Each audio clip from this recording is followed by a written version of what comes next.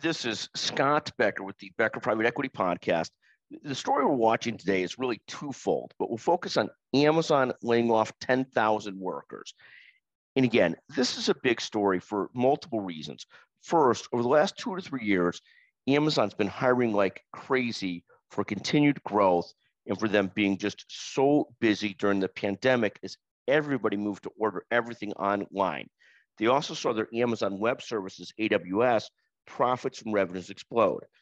Suddenly, they're still the second largest company in the US by market size and one of the top 3 or 4 by market cap, but by revenues and market cap. But suddenly they're seeing much more attention paid to can they be profitable or not?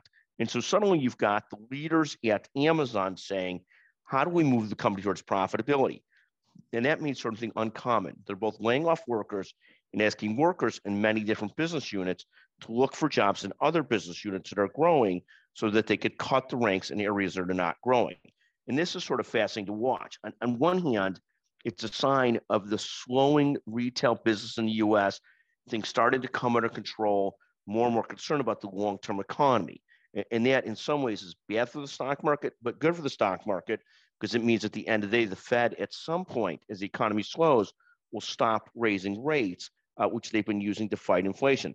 On the other hand, it's also good news, and you get companies like Amazon not just playing the long game, but also looking for some profitability, which is sort of the great measure for markets as to predictability. Does the company make money or not make money, or is it just growing?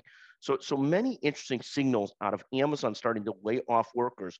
We'll come to a moment, another discussion about the stock market rally on Thursday, Friday, and whether that will sustain itself or not over the next several months. That's another great question. But on this, Amazon laying off 10,000 workers, so many fascinating things to see here in terms of the turning of America, the changing of where we're at, the movement back towards slower growth, but these big tech companies trying to find a path towards profitability. And I think that is fascinating, actually. Thank you for listening to the Becker Private Equity Podcast. A pleasure this morning. And thank you to Grace Keller, our magnificent